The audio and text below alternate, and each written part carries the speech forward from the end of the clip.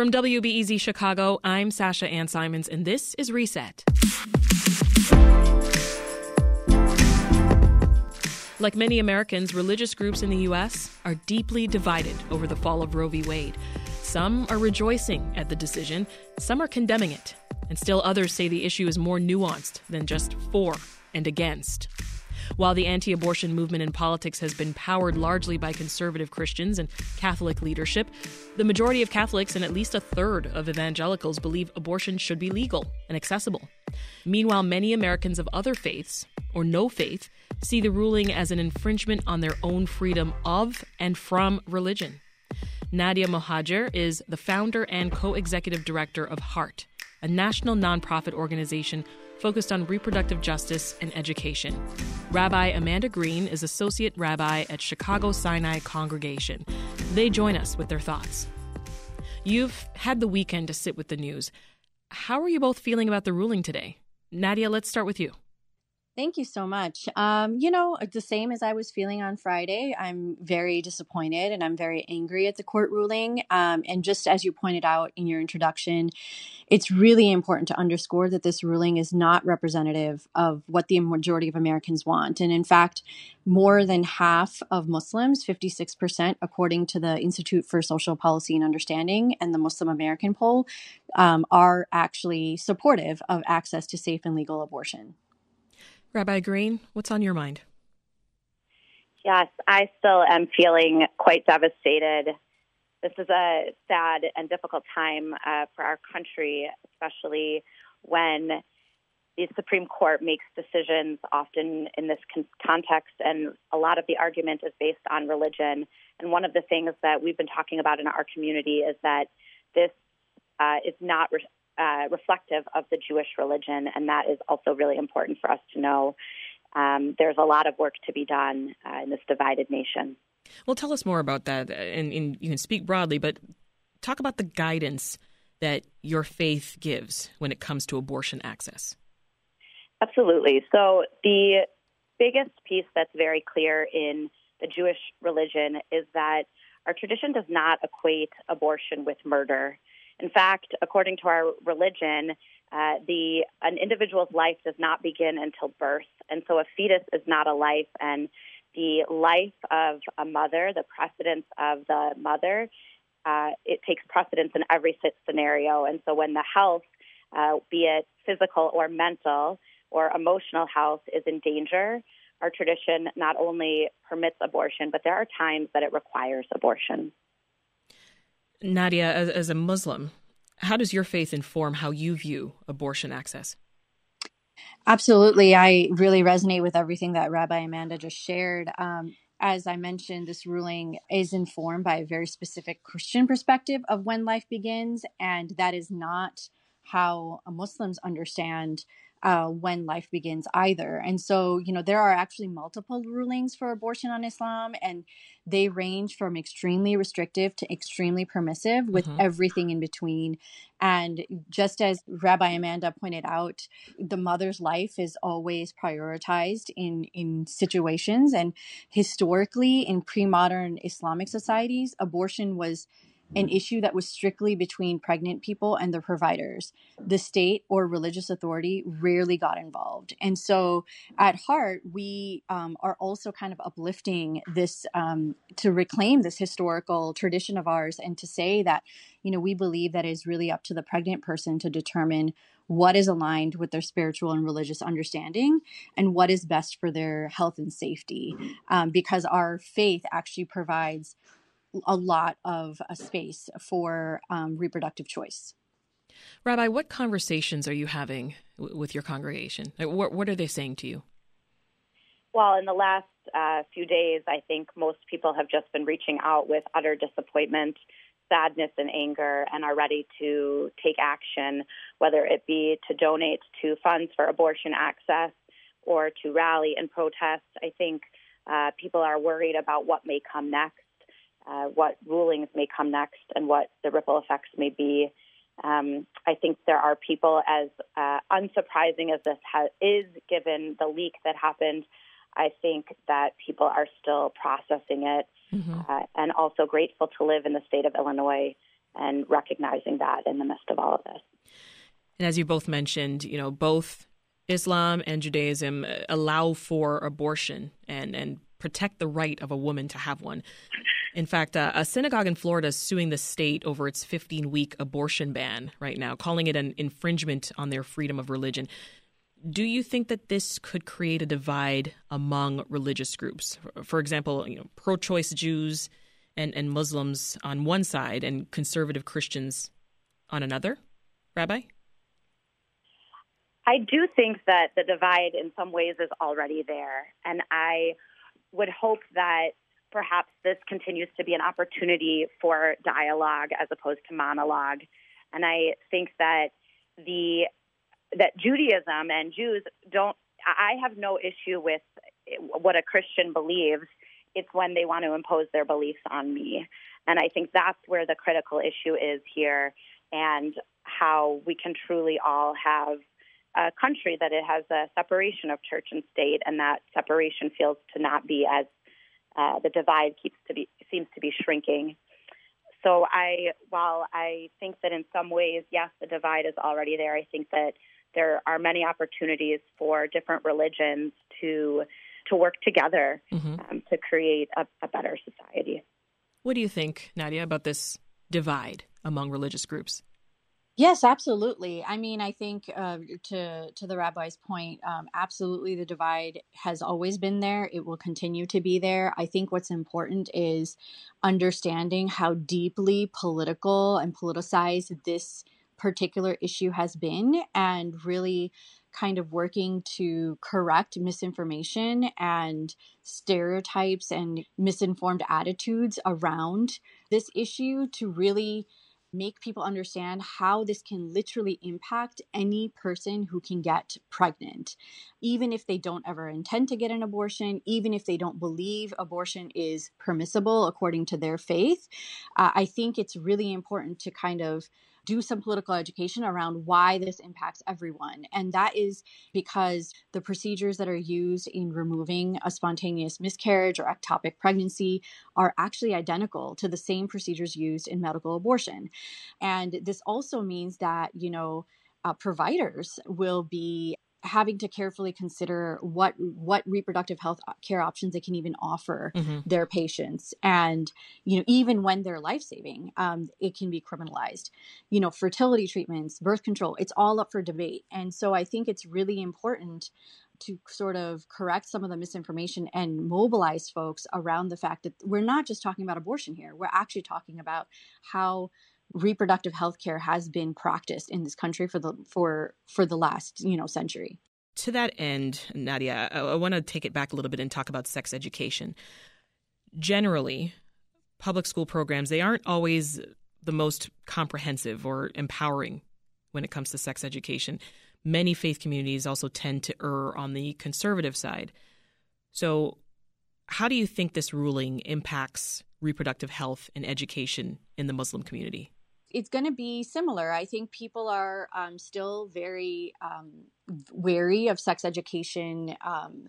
And I think that it's, for us to basically continue and double down on our political education and health education, that having access to sex education is actually preventative in many ways and does not, encourage any of the things that they are afraid that it will encourage, but rather it provides folks with the important critical life skills that they need to navigate dating and relationships and all of the things that come as children grow older.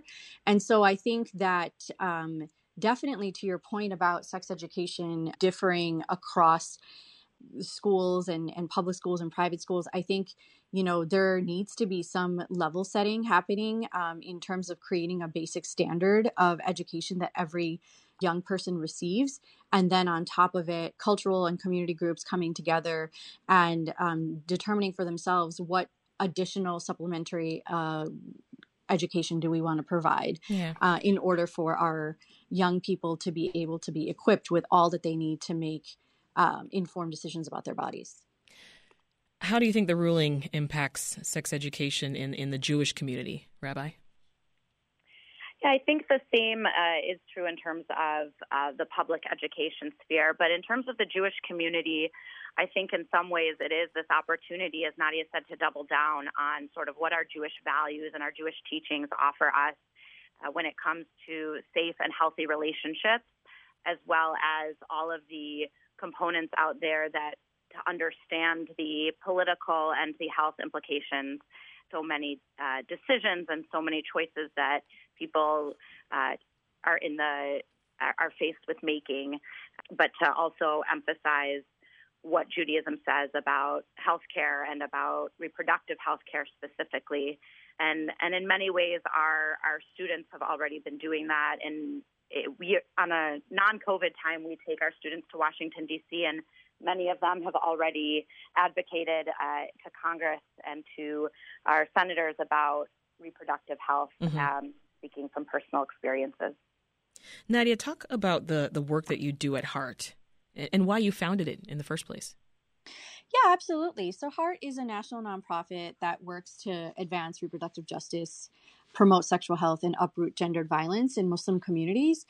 And, we've been doing this work for more than a decade, and it was really founded out of a need we were seeing where, best practices in public health education, mainstream programming wasn't necessarily meeting the needs of faith communities and especially Muslim communities. So kind of what we did was we founded it to kind of bridge that gap, to bring, best practice public health education to this hard to reach community by also, taking inspiration from values in Islam, such as compassion and justice and, not seeking knowledge. All of these are very core values to Islam, and really connecting those back to why sex education is not only not in conflict with Islamic values, but it is actually inherently Islamic, to be able to be informed about your body and about sex and about relationships, and also to speak up and be able to identify when harm is being done to either your own body or somebody else's body, and be able to protect them as well. When the SCOTUS ruling came down Friday, HEART released a statement that said, quote, "Abortion criminalization is yet another extension of the various ways Muslim bodies are criminalized." What did that mean? Yeah, absolutely. So there's, as there's a long history of Muslims being targeted and surveilled in the U.S. And abortion criminalization is just going to be an extension of the various ways that Muslim bodies will continue to be criminalized. And as I mentioned before, this ruling is going to impact anybody who is pregnant, anybody who may be experiencing miscarriage or ectopic pregnancy, or, pursuing a medical abortion. All of these people who are already surveilled will be under more scrutiny and may be interrogated, or may be forced to prove whether their miscarriage at home was, spontaneous, or whether it was an elective abortion. And that is just another way that Muslim bodies will continue to be policed and surveilled, criminalized, and potentially incarcerated. Before I let you go, Rabbi, how do you see this conversation continuing to evolve within your congregation?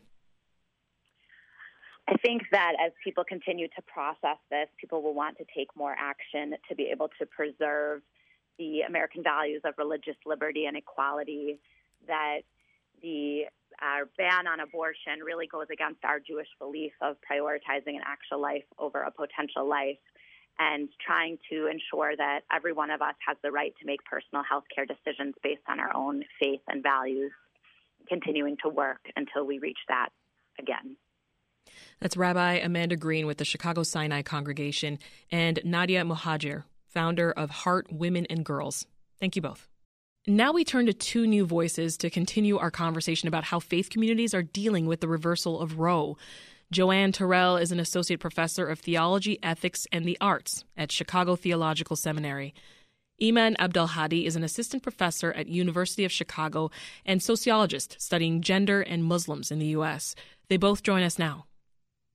I want to start by asking you, Professor Terrell, now that you've had the weekend to sort of process the news of the Supreme Court ruling, what is on your mind today, Monday morning? Well, I've been concerned that we are moving towards a conservative theocracy, and that's not good in my view as a Christian and as a Buddhist. First, I think it's impossible to be anti choice and pro life. Because if you're pro life, you wouldn't deny women the right to choose the kind of lives that we want to live. And it doesn't matter whether you believe abortion is morally reprehensible. The issue is whether or not women can be considered in primary or secondary relationship with the divine and can deliberate on scripture, tradition, reason, and experience, all the sources of theology, in order to form and adjudicate our own responses to life, as well as pursue paths that lead to self-realization, such as the Eightfold Path of right view, right vocation, right action, etc., or simpler path of loving one's neighbor as one loves oneself. Professor Abdelhadi, I wonder how you're viewing the ruling this morning. Yeah, there's a lot of shock and devastation in my community on two grounds. One is just the kind of moral horror at seeing women's bodies being controlled in this way, and the other is just sort of a sense that this is Christianity being legislated and enforced on all of us, including religious minorities. Professor Terrell, you are, as you mentioned, ordained in both Christianity and Buddhism, right? So can you speak generally for us about how those faiths view abortion? So I think it's not a question of whether the faiths regard abortion as a topic for spiritual discussion. I think that there are some forms of Christianity that certainly deprive women of choice concerning their bodies, but there are other traditions of Christianity that say women have the right to choose their own way of life, and that women have the responsibility to keep on becoming self-realizing through the path that Jesus offers them in the Christian way of thinking. Mm-hmm. And in the Buddhist way of thinking, the whole issue of right vocation, right action, those things are for you to adjudicate as an individual and not for the government to adjudicate on your behalf. And what happens is when you do adjudicate these things, then you become a responsible agent in front of God, if you want to have the divine be the interface, but you have the right also to choose, because this is just your own agency. This is your own capacity to be a light to your own self. That's why we have minds. That's why we have hearts. That's why we have agency to do what we want to do in life and to do what we're called to do too. And sometimes, in the case of women, it's not to be a parent at this time, or it might never to be a parent. It might be never to be a parent, and that's perfectly fine as long as we are responding to God. Professor Abdelhadi, you spoke to the Washington Post about your own abortion back when you were still a student. Do you want to share a bit of that with us? Yeah, I was in a committed relationship, and we were 7 months in, and I was a graduate student living on a very tight budget in New York and embarking on my PhD. And it was a very clear and easy decision for me that I was not ready to have a child, and that I simply didn't want one. And I honestly didn't have any qualms about Did your faith influence that? Did your faith and culture influence that, or was it just simply looking at what was in front of you? I'm in school. We haven't really been together that long.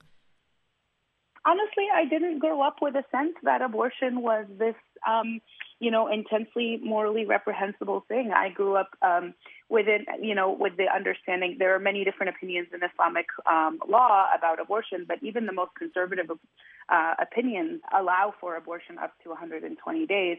Some of the more conservative voices would say that, these would need to be, there would need to be extenuating circumstances. But I didn't grow up with a sense that this was, a big sort of morally laden decision, or that, I needed to see a 6 months, a 6 week formation in my body as a separate life. So I think, my faith played a role in the sense that it didn't make this a moral crisis for me. Professor Terrell, as we know, abortion access, it's a divisive issue right now. Some religious communities are debating and considering what it all is going to mean for them. What conversations are you having in your circles? I was having this conversation with my aunt about the overturning of Roe v. Wade and the potential for people who have been raped and those who have been incested to lose this option of choice. And as we were talking, she began to realize that we were on opposite sides of the religious perspectives on this. And she said, well, whose side are you on anyway? And that question struck me because it's important to be on the side of those who are most marginalized, who don't have choice, who don't have options that will be life-giving for them themselves. And so that settled it for me that I was always going to be pro-choice because I need to be on their side. I need to be on the side of those who are, like you said, the marginalized. Most marginalized. Yeah. I need to be on the side of the most marginalized. I always need to be on the side of the most marginalized. And so whose side am I on anyway? It's those women who need to exercise their right to choose. Professor Abdelhadi, before the break, we talked a little bit on the program about how the ruling could impact reproductive health and education, especially in the Muslim community. But what about how it could impact political attitudes? Have you been thinking about that at all? Yes, absolutely. I think one of the findings that we have recently is that for Muslim Americans as well as for other racialized minorities in the U.S., the link between social conservatism and political conservatism is not strong. So what we see is that even if people are sort of internally socially conservative or, conservative in their own behavior or in their communities, they're not necessarily politically motivated by those conservatisms. They don't necessarily want to see them legislated, and they're not necessarily going to rally around parties that see that. So I think that there's been, I think because of the positioning of Muslims since 9/11 over the past 20 years, I think a lot of Muslim activism has been on the progressive end of things. And I think Muslims have already been thinking a lot about what it means to be part of a progressive coalition, even when the community itself in terms of social attitudes might be divided. So I don't see this shifting Muslims' alliances to the right. I think, if anything, we are already beginning to see a lot more progressive activism and activism around reproductive justice from within the Muslim community. Professor Terrell, are you thinking about how the ruling could influence reproductive education in faith communities? Definitely. So I was talking to a man who was very passionately anti-choice, and I asked him, well, why is this a boilerplate issue for you? Why? And when I asked him that, there was so much fear and shame behind his own eyes that I fear that is a lot of what motivates the vitriol of people who are anti-choice. And I fear what that means for the capacity to commit violence, striking out folk. I fear what that means for those of us who are embroiled or engaged in other socially marginalized communities. I fear what that means for all of us. So many questions still remain. That is Professor Joanne Terrell with the Chicago Theological Seminary, also sociologist and Professor Iman Abdelhadi with the University of Chicago. Thank you both. That's it for today's Reset. If you liked what you heard, be sure to subscribe and leave a rating. It really helps other folks find us. I'm Sasha Ann Simons. Thank you for listening. Have a great day. You can hear us back here tomorrow.